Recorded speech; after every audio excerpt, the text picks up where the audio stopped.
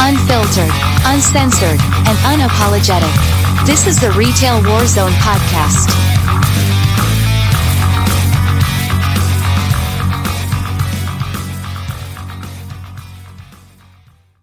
Tonight, we have Courtney with us. Going to let her tell us a little bit about herself, what she does in music. I'd posted on Facebook and I'd posted on Twitter that this isn't going to be like, the hip hop industry or the rock industry against retail, because this is coming from an orchestral side. And what you're going to find out here very shortly is it's not really too much different than what we deal with in the retail industry. And the good thing about Courtney is she's done both. She works retail and she's working towards being a professional musician. So having said that, Courtney, welcome. Give us the brief rundown. Hi, y'all. Happy to be here. So I currently work as a coordinator, front ends coordinator person. So like not quite a manager, but not quite an associate at a department store. I've worked some form of retail on and off for 8 years now, give or take. And I am currently pursuing a music degree at a local university. I have also spent time studying music in some capacity at both a major state school in my area and a not to be named Ivy League-ish level school in the South. And it's all very different environments, but the big point of today is just it really comes down to people liking you and not necessarily how good you are at your job, which has pros and cons, and people needing you for a service or choosing to listen to you play your music that they are paying for, but still looking down on you because you chose to do the thing that they're asking for. I don't know if that makes sense, but yes, I understand. There's a kind of people look down on you while asking you to help them, and lots of nepotism. Depending on what part of retail you're in, that can be a thing too. But lots of parallels between the two. I think the one thing you hit on is, about people looking down at people who are really trying to pursue music. I think it goes back to the old adage, the starving artist, so to speak. Exactly. And I'm at the point in my life, I've done a lot of just sitting with myself and realizing at this point, I think I will be happier if I have a quote unquote day job or something that I don't absolutely hate, but doesn't suck all my energy out. So I have that creative energy to make music on my own terms. My experience with my current workplace and many of the retail places I have worked, it's a big energy vampire. And there's all what is it called? Emotional labor of putting on the cute little chipper face of yes, ma'am, I am teaching you how to insert a credit card into a machine in the year of our Lord 2022. You've had a lot of time to figure that out. Yes, I am telling you what a receipt is and how to read that. No, this is not from the past month.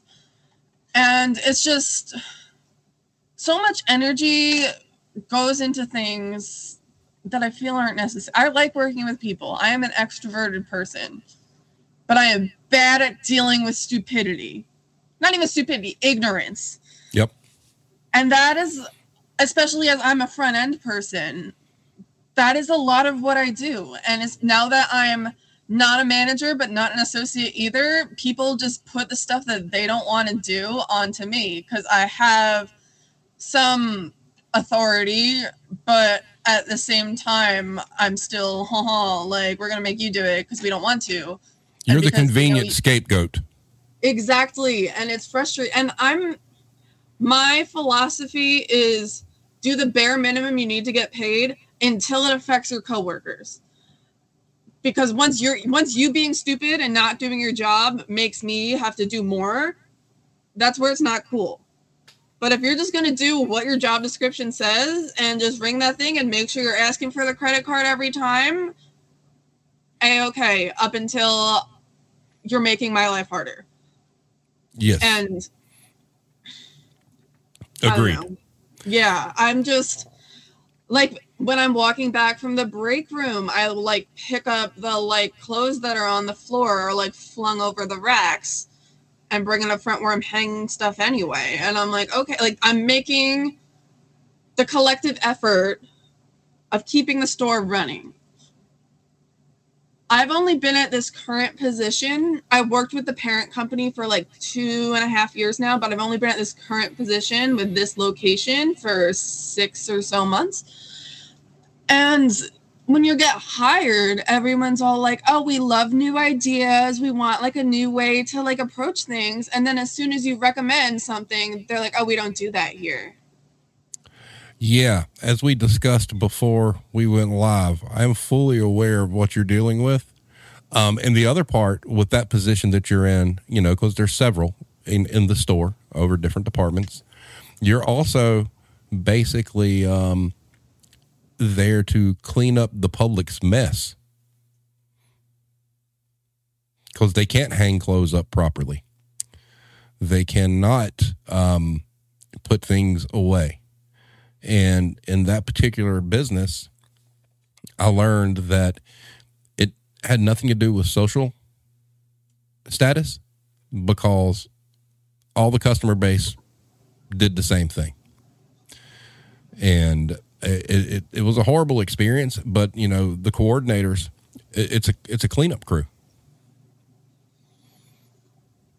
I had a customer the other day. So I was in the area in front of the register with all the stupid things you don't need. And I was like picking up all the stuff that people just ditched and changed their minds about, which like, bro, you're 10 feet from the register. Just give it to me. But whatever. I'm picking it up. And this guy was like, wow, I used to have to do that at my retail job. It sucked. And I was like, yeah. And then he's like, yeah, but I don't have to do that. And then he drops his shirt on the floor. Doesn't even hand it to me. Just drops it on the floor.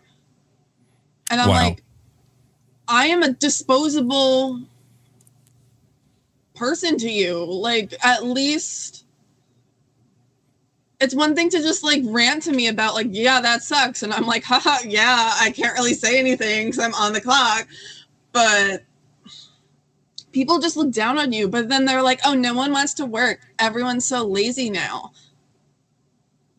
But at the same time, they shit on these people with these jobs. And like, I know I like problem solving. I am a smart person. That is one aspect of retail I like. I like finding the little Tetris to fit all your stuff in the bag. I like finding like the perfect like display.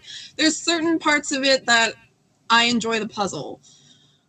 But sometimes people just look down on you. I know I am a smart, capable person. I'm not going to spew my like GPA and my whole resume of academic and music stuff here, but like I can do things. I just work a job to make money. And apparently people get upset over that. Yes, they do. So let's kind of get into the music thing. Yeah. All right. So what's your primary instrument? So I'm primarily a flutist. Mm-hmm.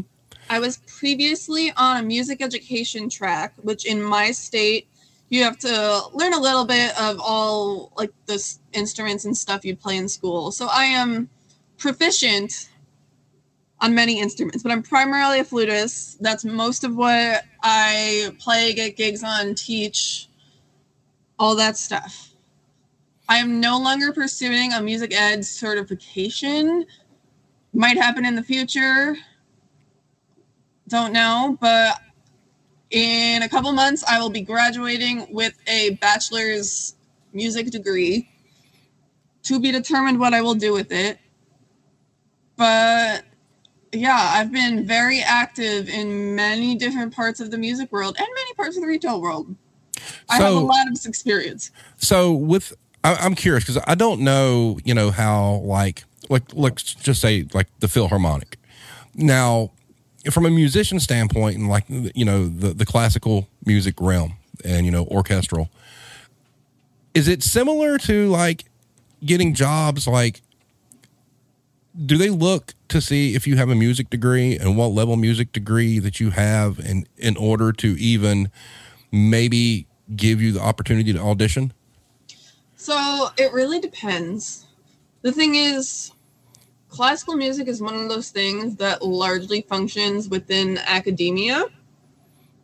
Because, like, people nowadays are, like, writing whatever music, making whatever music they want, but they need someone to fund that. And schools are big places of, yay, we will show we care about the arts at least a little bit and hire you and make money. And we know students will pay money to learn those things. So a lot of it's centered through academic institutions. To get like a tenure track academic job, yes, you need those degrees.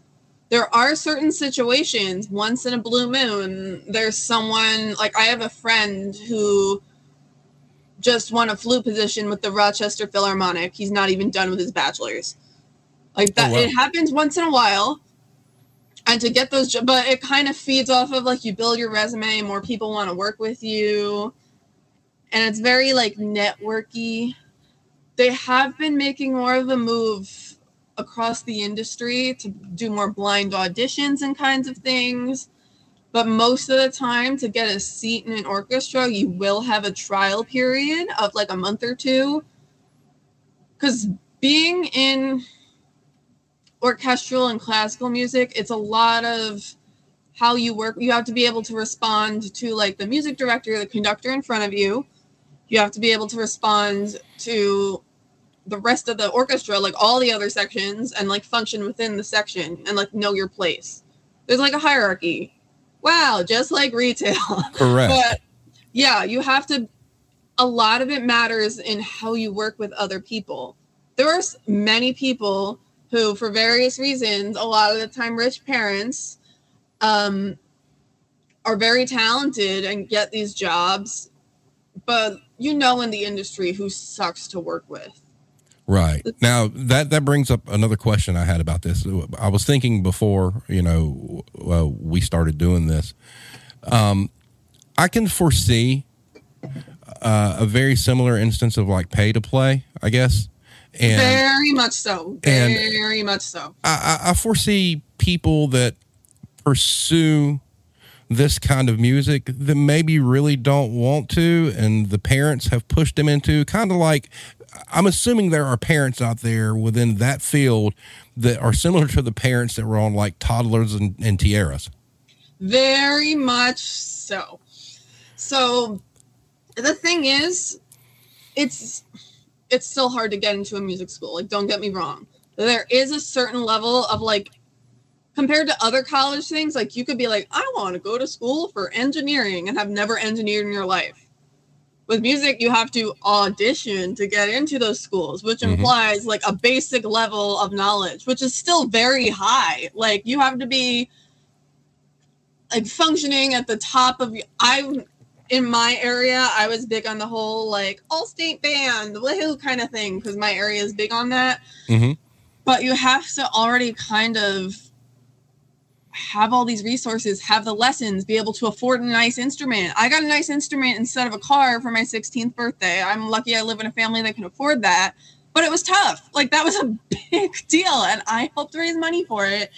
And that was kind of my entry into the industry. Like there's a certain point where you need the physical tools to do it. And a lot of getting stuff on your resume is paying to go to these super expensive summer festivals where you play with the like New York Phil or whoever, or like paying for lessons with these fancy big names, or like just kind of like rubbing shoulders with other people. But it seems very cliquey. It is. Very clicky. And I understand, you know, the cost of the instrument, because, you know, I have dealt with musicians and whatnot. And the last go around that I was management for a music store, we sold brass and woodwind and string and all that other stuff. And, you know, when you start looking at that and you start, you know, seeing the price tags, you know, on top of that, you've got like a lot of parents out there who have kids who are extremely talented, but they just can't afford it. It happens all the time. Like, I was luckily, I still live with my parents. We were better off financially when I was like going to college and stuff. And I could somewhat afford like to keep my head above the water and make all this stuff. But to get into like the Juilliards, the New England Conservatories, the Berkeleys, all the fancy stuff, like that's a whole nother level. And there's a certain point where you can't just practice your heart out and get better. You need the lessons, you need access to the education, you need people to listen to you and give you feedback. You need a functioning instrument. Like, it's a big entry fee to get even into those schools. And then there's the whole paying for college and whatever that comes along with that. And a lot of people, they go to college for music, they realize, damn, putting my entire like life and personality into this is freaking exhausting, which it is. And I mean, music is a mentally challenging thing. There's a lot of people who are not musicians.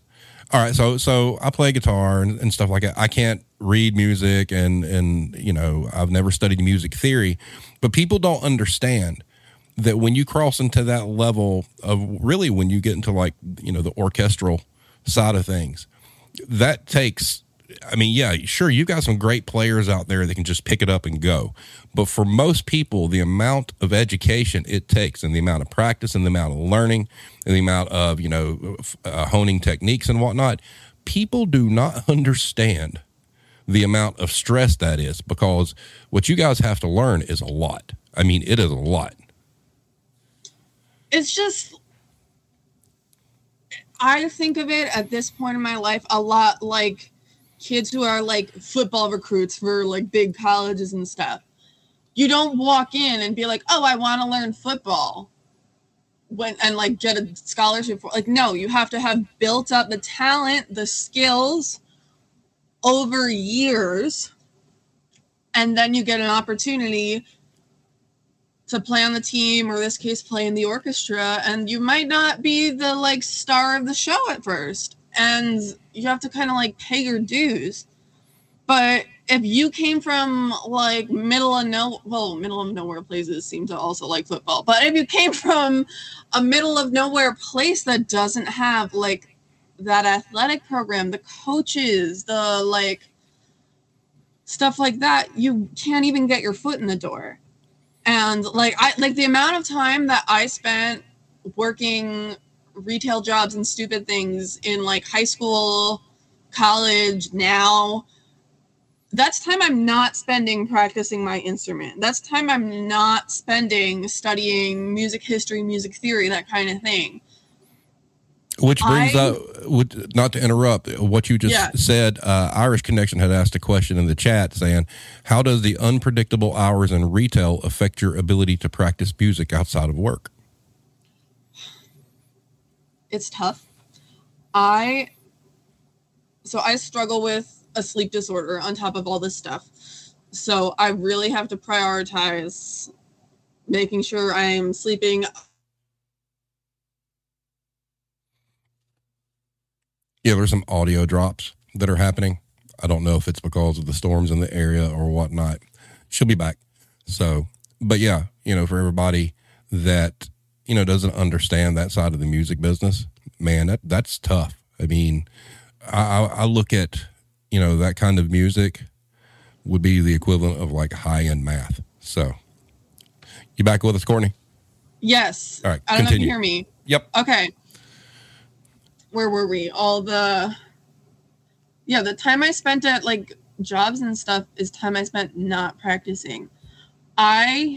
Especially with a school schedule and the fact that I'm still mostly playing within like academic stuff where I could plan ahead, it works. But right now I'm balancing. I also work for like a local music school to teach like kids and adults who want lessons.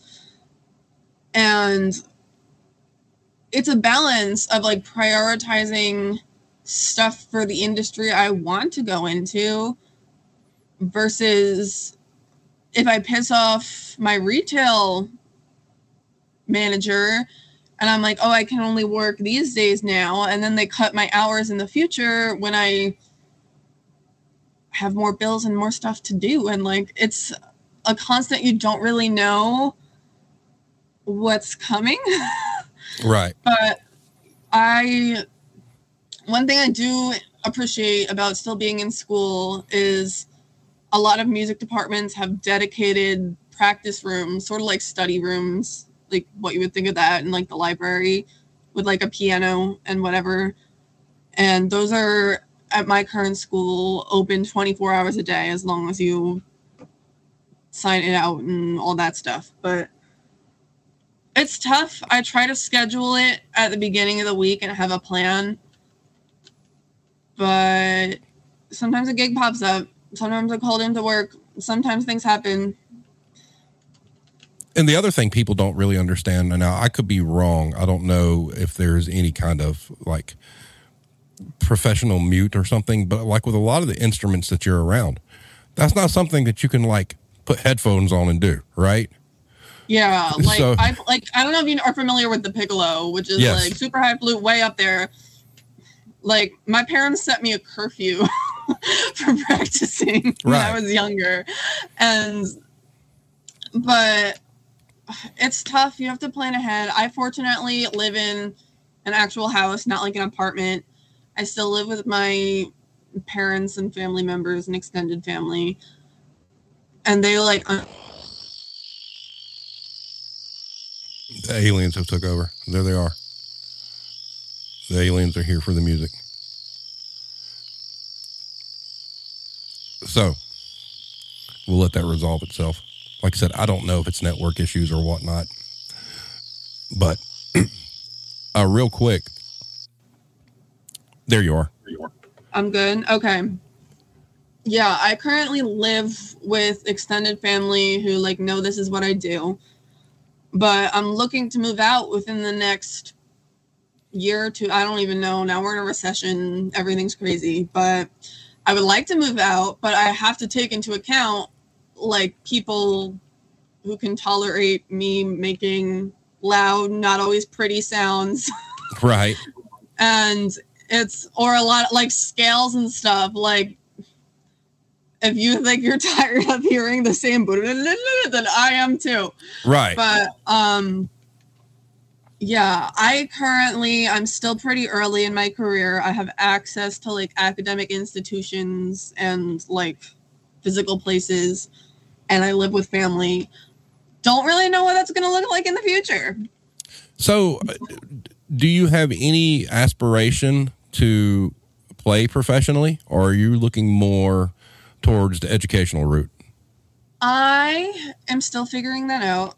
I don't remember what I said before we went live or not, but I graduate with a bachelor's of music in December. I when I started college, I was go. I'm going to be like principal flute of the Berlin Philharmonic or whatever. And as I've gotten older and spent more time like music industry in the thick of it or adjacent, I realized that's just not really sustainable for me. And I would have to spend all my creative energy on what will make me money and not necessarily what I want to do. I think music will always be an important part of my life, and I will always be doing it in some capacity. But at this point in my life, I'm like, it might be nicer to have a day job that I could just like clock in, clock out, and be able to make art on my own terms in the way that I want on my own time. And it's exhausting to keep auditioning for every opening that happens. Like, you can swing a dead cat in my urban area and hit a professional flutist with like 3 music degrees. And it's competitive out there. It's hard. And not that I'm not cut out for it artistically. I think if I put the time in and energy in, I could be on the like talent level and skills level of doing that. But it's all the networking and all the putting yourself out there over and over to rejections and all that stuff that I'm just not interested in at this point. Politics. So I'm not really sure, but the politics of the industry.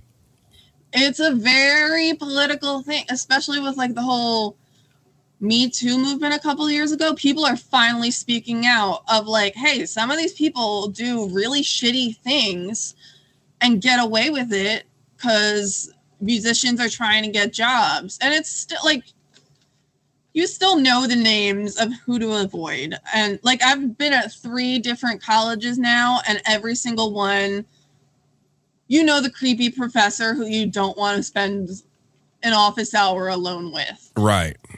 And the music world, especially since it's like a passion career, like people will do anything to just be able to do what they love, including things they shouldn't do. Questionable things. Yeah. And it's tough. And that's where that ties in with all of entertainment, because we obviously see it in, you know, the movie industry. And then when you look at the other side of the music industry, you know, your pop music, your hip hop, your rock and all that stuff, it's rampant. I mean, and I don't know how much of it really happens in, you know, the classical world, but, you know, there's been a seismic shift in music probably since the late 80s, where it kind of goes along with what you're talking about. It's not necessarily how good you are. It's who you know. And now we're in a time in music where, you know, artists are products now. So you have people out there with the advent of like auto-tune and things like that who really can't sing, but they have an image or they look a certain way and they can be marketed. And yet you have brilliantly talented musicians out there who will never get a shot because they don't fit that mold. Now, is there anything really kind of like that on your side? For sure. I kept auditioning and didn't win anything, so now I'm going to become a life coach. Pipeline with classical musicians is a little too real. And but especially for like the classical side of things, it becomes how can I make money, which usually means freelancing, which usually means having like a brand. And I'm like a little old for TikTok, but like I'm in like peak Instagram like age group, I guess. Right. And a lot of it's like everyone has their little professional website and their little professional like social media accounts of like, wow, look at all this cool stuff I'm doing. I totally didn't go into a ridiculous amount of credit card debt to afford this like music festival or opportunity, or I totally didn't have mommy and daddy help me pay to like fly out to wherever and play this concert. Like there's a lot of stuff going on behind the scenes that everyone knows about, but it isn't as openly, it's getting better than it used to be, but it's still not as openly talked about as I think it should be. I am making peace with the fact that, yeah, I work a job to have money to live. Like it's not shameful to have money to exist and necessarily do stuff outside of like what I'm getting my degree in and that kind of thing. Right. Now, from the hierarchy of, let's say, going to like a major symphony or whatnot, who does the hiring for that? Is it the conductor, or is there like a board of people that... It's a team. The music directors tend to have, like, music director meaning usually conductor, has the most say. There's also, like, I'm the flute, which is a woodwind instrument. So that's made up of flute, clarinet, oboe, bassoon. You don't have to know all those, but like those are the main people you're working with. So I have the conductor, then the woodwind section, which is 4 different instruments. And then within each of those instruments, there's the principal. So like first chair, they get all the solos. Then there's a second who they play like the supporting harmonies and stuff, but they kind of follow what the principal's doing. And then a third, or like the extra like piccolo, or like the random weird flute like instrument things that like you play all the extra stuff. And there's a hierarchy within the sections, but it's a team of people. Like, it's not just like the conductor being like, boom, I like this person. And you also usually have a trial period after auditions where you like are there with the orchestra in concerts, like performing, and they decide if they want to hire you, like contract. Do you get paid for that? Yes. Okay. It depends. It depends on because the thing is, we all like to think of like the New York Philharmonic, which is like, 3 concerts a week, something like that. Like, there's a lot of like regional places that do like once a month concerts, and they have like a decent stipend, but they don't, like, it's not as regular stuff. Like, you have to kind of build your calendar around what, like, for example, like Christmas, there's like the Nutcracker ballet season. Like, that's all you freaking play. And or like the Handel Messiah during Christmas. Like, there's certain things that you like know when they're going to be played and what the situation is, or like the cute little like outdoor concerts in the parks during the summer in places with nice weather. But yeah, you kind of have to build a calendar and plan ahead. It's a freelancey life, but also not. Kind of different for everyone. Right. Now, so going back to what we were talking about earlier about like the creepy people. So I'm assuming out there in the industry, you have directors that are doing the same things as like the sleazy music execs do. Oh, you really want to be part of this? You need to do this thing, blah, blah, blah. Yeah, that's just a shame. Yeah, it's in every industry at this point. And it's really frustrating, especially like I'm still very much in the academic side.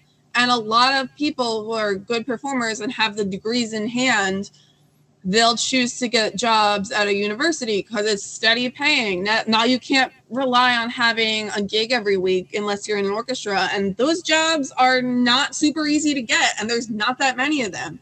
So a lot of musicians choose to get more advanced degrees so they can teach at universities. And I've studied at 3 different universities. Every single one within the past 5 years, a professor or person I worked directly with who was ranked above me was arrested or investigated by Title IX, like publicly. Wow. For being freaking weird. Like every single school I've been to, like one time I posted something online about like Title IX and whatever, and my friend was like, oh, which college was that? I'm like, you're gonna have to be more specific. Every place has its creeps, and you know, that's a good correlation with retail too, because for instance, in what you're doing in college or whatnot, you have people preying on people's passion, or, you know, like you said, they'll do anything to make it. They'll do anything to get where they want to get. And you've got those kind of people. And then in retail, you have managers who are exploiting people, not necessarily because they want to do everything in the store. They just need to work. So in a lot of ways, it's very similar. You know, there's an exploitation there. The problem, it's less of a problem in the music world, but I've noticed in the store I currently work at, people who are trained in more things and more versatile, so they could do like registers, they could do fitting room, they could do the floor, they could do the stock room, are going to be pushed and pulled around more and handed shittier stuff to do that day because they can, versus like Joe Schmo who can barely type in $20 into the register. Like, since they're bad at their job, Joe Schmo is not going to get as many hours and stuff, which is sometimes good, but it sucks that, hey, I get paid the same as this guy who has no idea what the heck he's doing. And guess what? We both make minimum. Well, also to that point, now there are situations in businesses, and I'm sure you've seen it, where, and this goes back to what you were talking about, the networking and knowing people.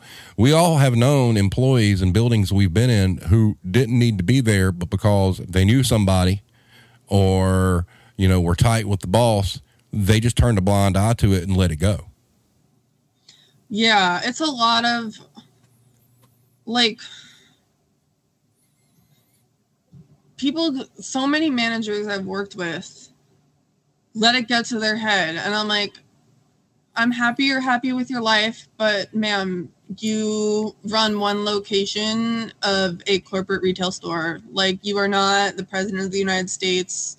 You are not Beyonce. Like, it's okay. Like, you don't have to think so highly of yourself. And it kind of comes to that sometimes with orchestras too, because it's like, not every position is open all the time. This guy who won the principal flute audition 20 years ago, maybe this youngin who's auditioning for second flute is significantly better than him, but there wasn't an opening. Like, they just don't have that option to try for that job. And you have to listen to these people who are above you, and they don't necessarily always know what they're doing, especially in the music industry with lots of nepotism, lots of pay your way kind of stuff. And just because somebody is aspiring to make a living off of music and can't do it, that says nothing necessarily about their artistic talent. Correct. There's so many other skills that go into making a living out of it, and a lot of it's networking, marketing, doing your own finance, like all this stuff. And all that stuff takes away time from actually learning your instrument and how to be better. And people who can afford to pay other people to do all that stuff can spend more time getting better at their instrument. It's not just a matter of like, I'm rich, I could afford a nice instrument. It's a matter of you can afford to have the time to get better at it.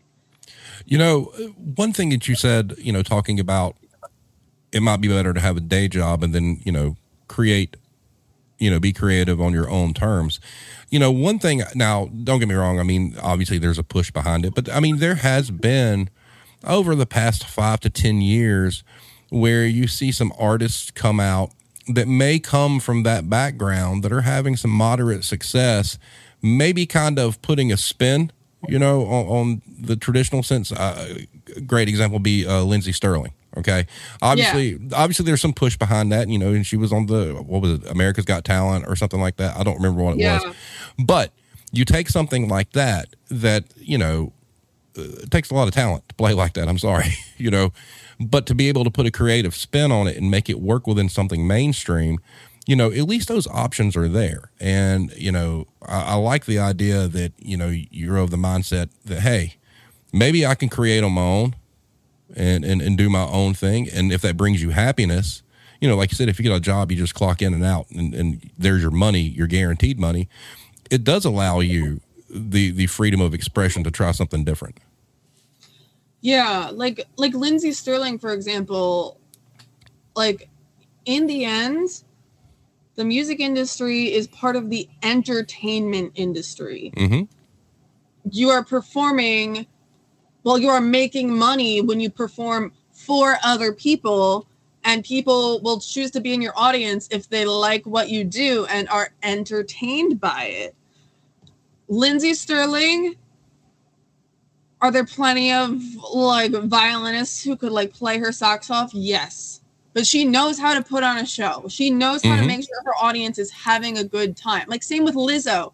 Lizzo is a classically trained flutist. She knows what she's doing, but she knows how to put on a show and have a good time and have her audience have a good time. And if that's what you want to do, that's great. Not everyone wants to like cater to what will make them money all the time. There's no shame in it. Lizzo loves what she does. Lindsey Stirling seems to be really happy with what she's doing. But if your interests don't align with what makes money, you're kind of screwed. And I don't know. It's just, I do see, unfortunately, you know, talking about all the nepotism and how hard it is to get into those positions. I mean, I can see where teaching, and I don't mean like necessarily teaching at like a school, but like when you were saying giving lessons and stuff like that, that seems to be a pretty, I'm not going to say exactly lucrative, but if you're in a good market with people that are looking for lessons or whatnot, that's pretty sustainable. it is. The problem is that being good at your instrument and being able to explain that and teach that to other people are two different skill sets that not necessarily everybody has. I had a teacher within the past year, I will not name names, but has an awesome resume. I was so excited to work with him when I transferred to my current college. He was so busy with his performing career that he was gone for more than half the semester. I didn't see him. He would be on his phone during our lessons. Like, he wasn't there presently, but I was supposed to be, quote unquote, grateful to work with him because he has a great resume. He couldn't explain how to be good at your instrument. He just kind of did it. And I'm very passionate about finding how to communicate well with other people. Mm-hmm. And that's a big part of teaching. The more I teach, the more I realize it's great to see other people get something after they've been trying for a hard time. It's great to see other people see the joy that I get in performing at a high level. And I really like teaching. Not every musician does. There's no problem with that. It's just, that's one of those marketable skills. And the arts, it's a matter of both doing it for you in the, like, people are always like, oh, I like the way it makes them feel to be performing. But we live in a capitalist society where you need to make money somehow, and it's easier to make money when other people like what you're doing. Talking about the money and talking about the arts, do you think that more can be done to prop up the arts? I think it was Wales, I'm not sure, some European country recently set up a program that any student between the public school student between the ages of 10 and 18 or something will have access to an instrument of their choice. Part of it's just having programs and having the opportunity, but it's also a cultural change of like I was talking about before with the way you treat a sports team at a high school, hyping up kids in the same way, because they're doing the same thing. They're preparing for an event where they perform for other people. There's not really winning and losing in music, but it's still a live event. You don't know how it's going to go. You could prepare for it and practice for it and learn how to work with the people on your team.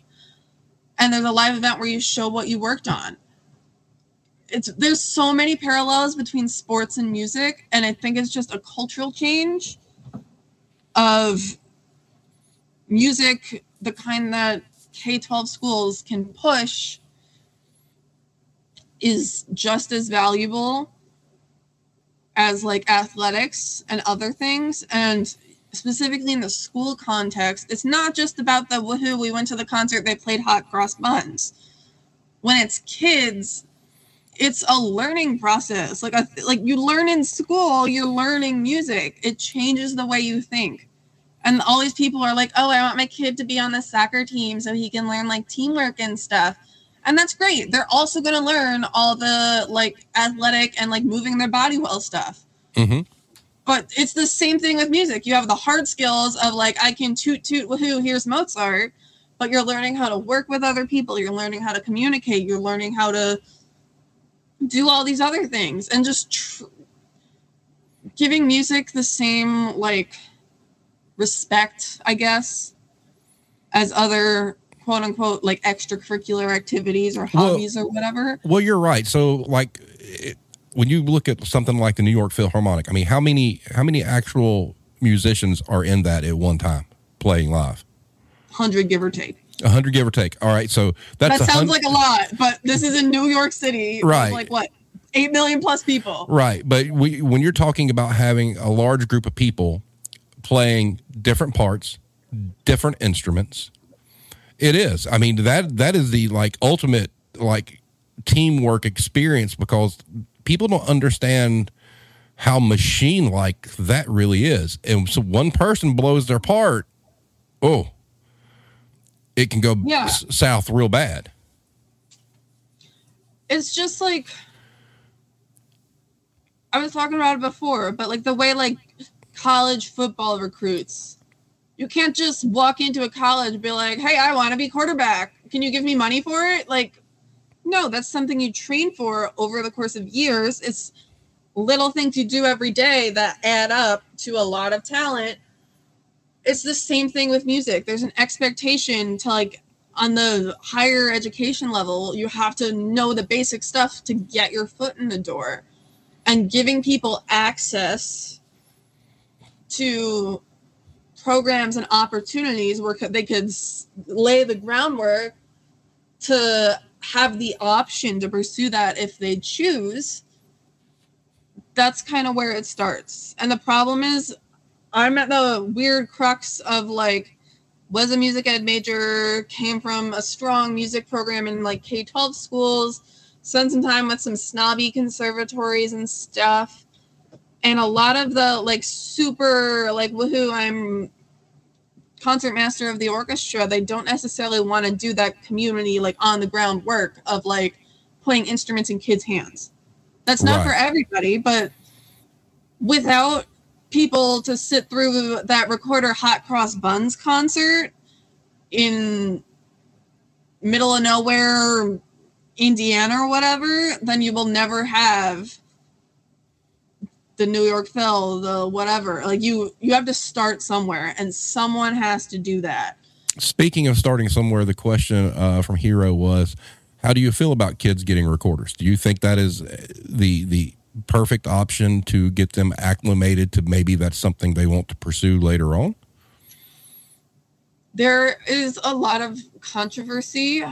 I think it gets them reading music, like notes on a page, standard notation.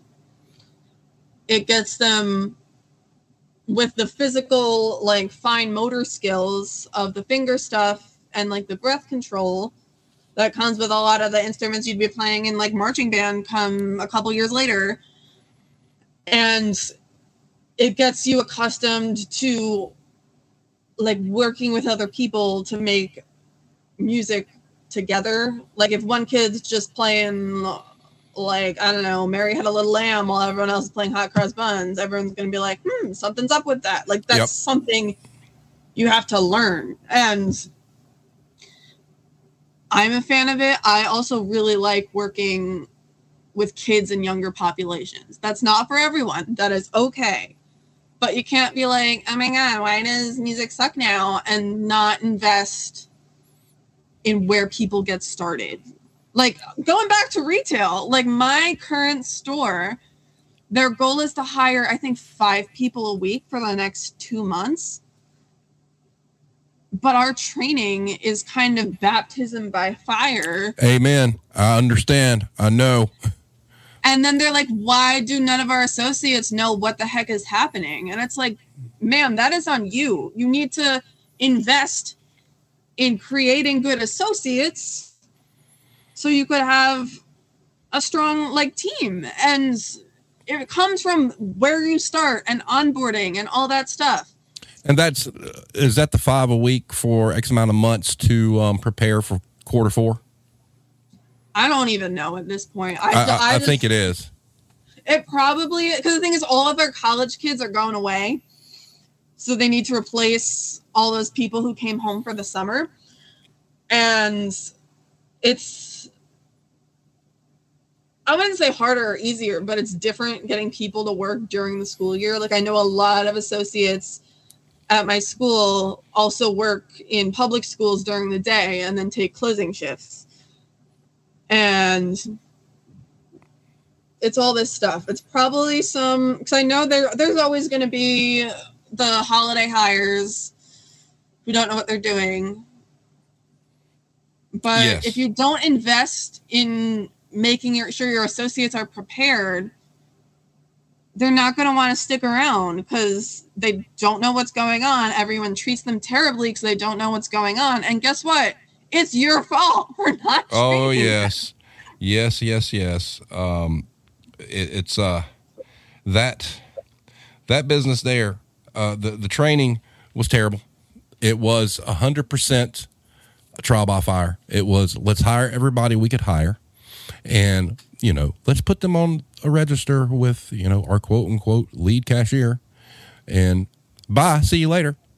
That's really what it was. And then to clarify, Steve and I both worked for the same parent company in different locations and branches, but we both were familiar with the corporation. Yes. And that we have in common. and it was terrible. And, and then the same thing with you get these new cashiers or whatnot, and they've been there shadowing somebody for 2 weeks, and then some genius decides to yell at them, well, you haven't sold any credit cards. You didn't teach them how to. I haven't. So yes, we did work for the same company. We're not going to mention names. There's somebody out there in the chat that should be very, very, very familiar. I'll just say that. Credit cards, I should say all you really need to know. But yeah, so you back with us? Yes, I had them awesome lit there. Yes, but yeah, you didn't teach them how to sell a credit card, and then, what's even sadder is when you get like these 16, 17-year-old kids that might be their first job and they want to quote unquote work in, I'll just use the term fashion.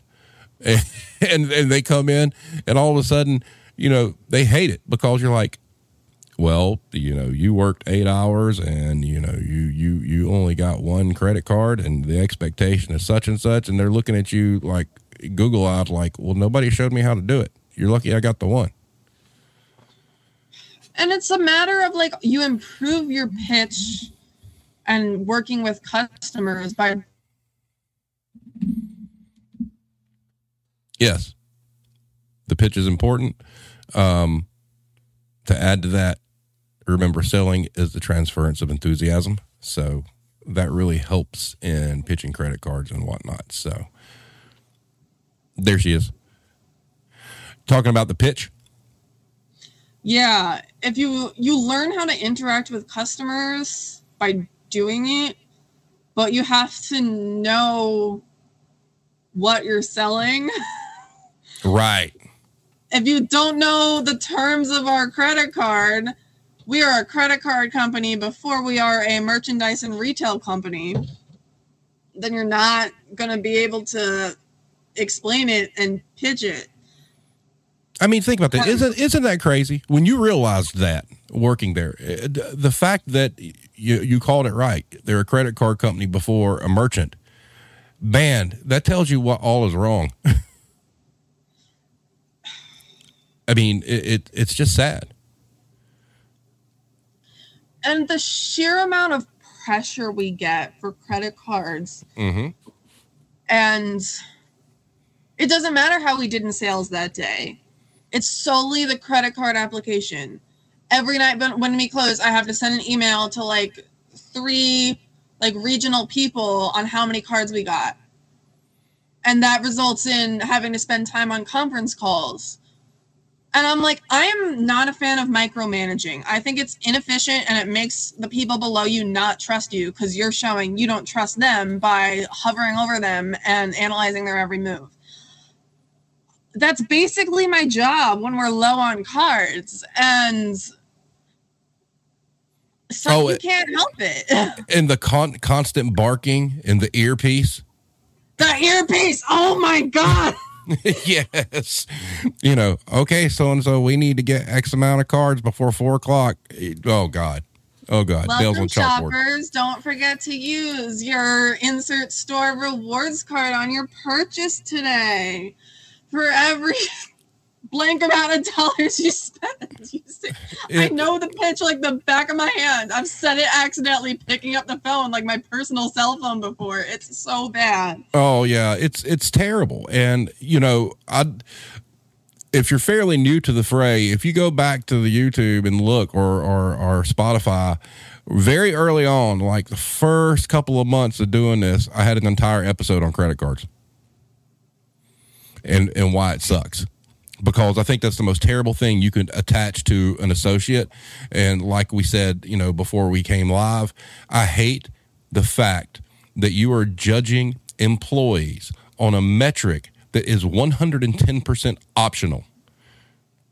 You know, if you go through the pitch and the customer says no still, how can you be penalized for that? But they do.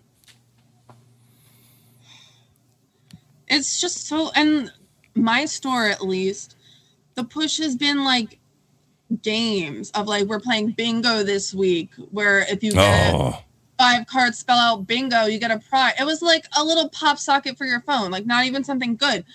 And like, you get a cookie or a cupcake if you get a card today. You get a sticker on your name tag. I'm like, are we children? Are we literal children?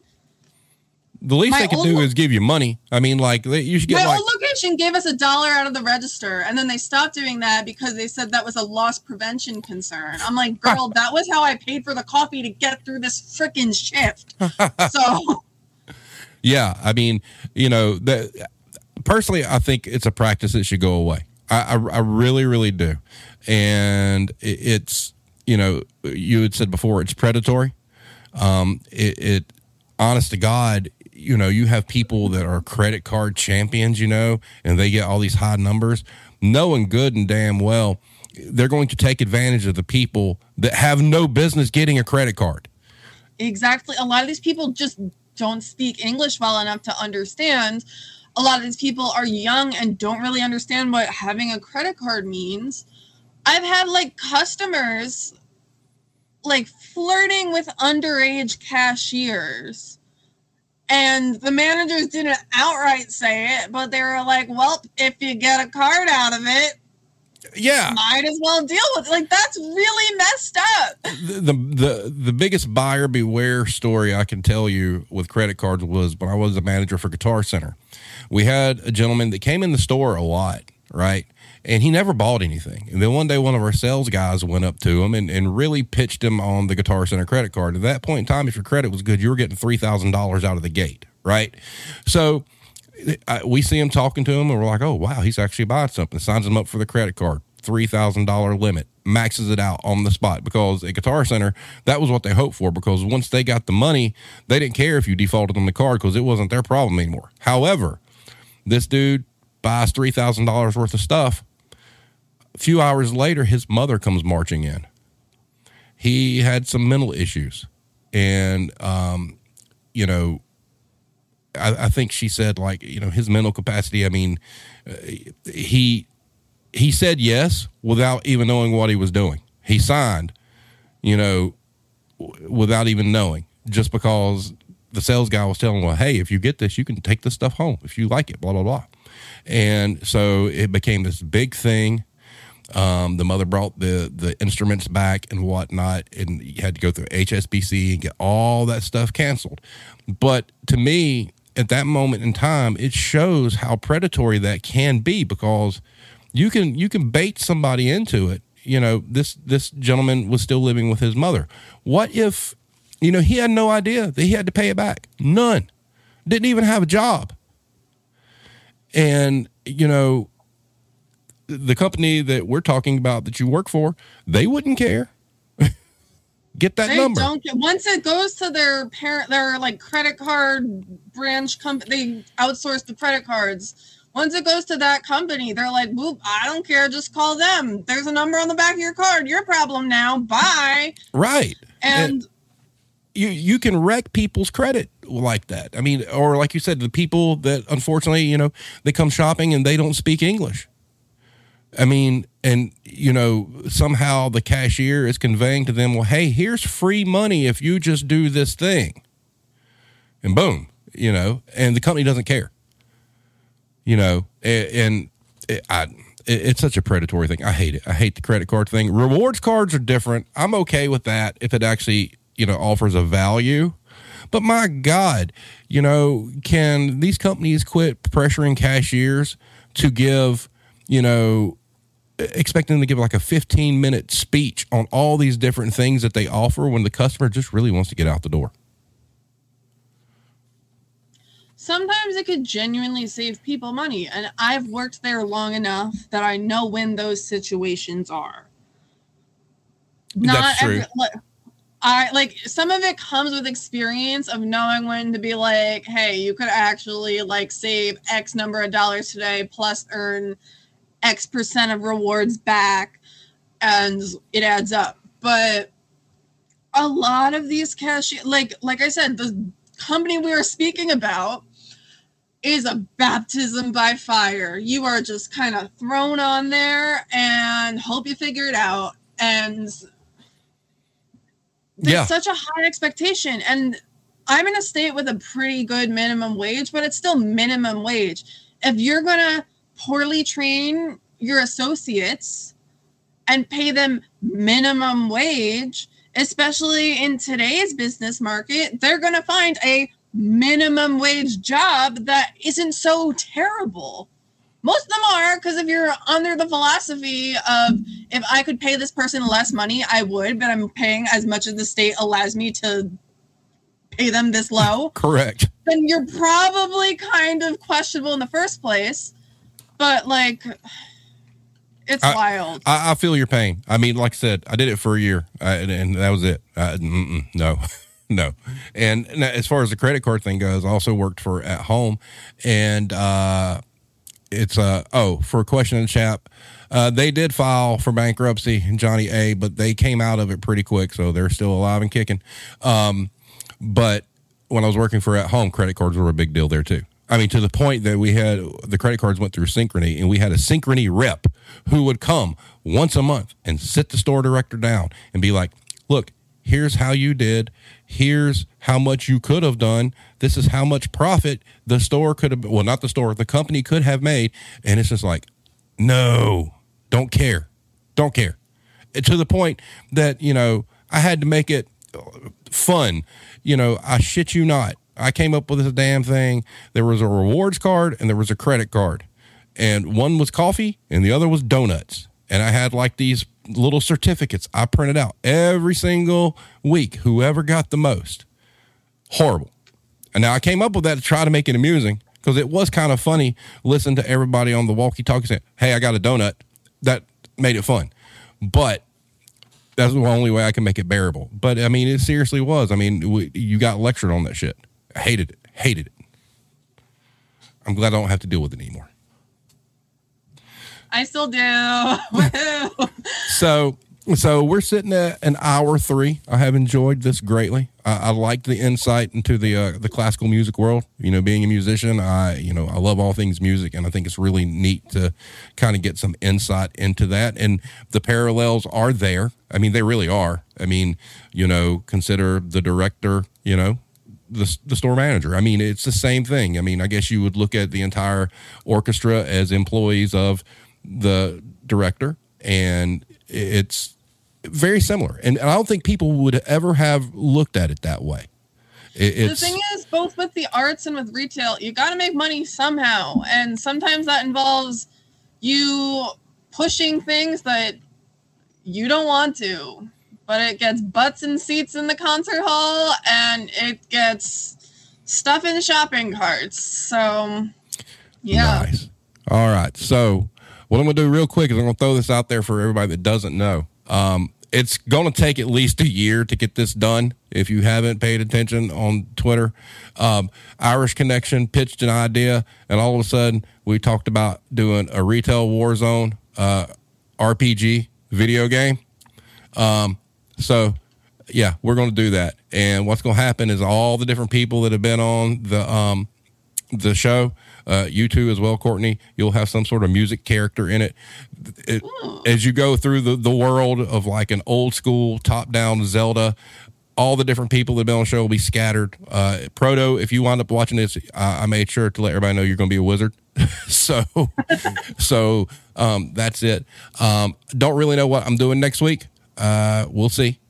Who knows? Actually, I think that I'm going to next week talk about shoplifting, because there's been all this stuff in the news about, employees, trying to take matters in their own hands and whatnot. And I just saw an article in New York. I think it was, they've got cans of Spam now in anti-theft plastic cases. So it's getting bad out there. Just remember, everybody, they're not stealing from you. That's not coming out of your bank account. Don't be stupid. This isn't the Wild Wild West. So, Courtney, thank you so much for being here. It's a pleasure. If you come up with anything else, music related or whatnot that maybe you didn't think of, I got no problem doing this again. So you just let me know. Okay, awesome. Yeah. So everybody, we will see you next week, and everybody have a good night. Stay safe. Watch out for the monkeypox. Later. Have a good one, y'all. Bye. Bye.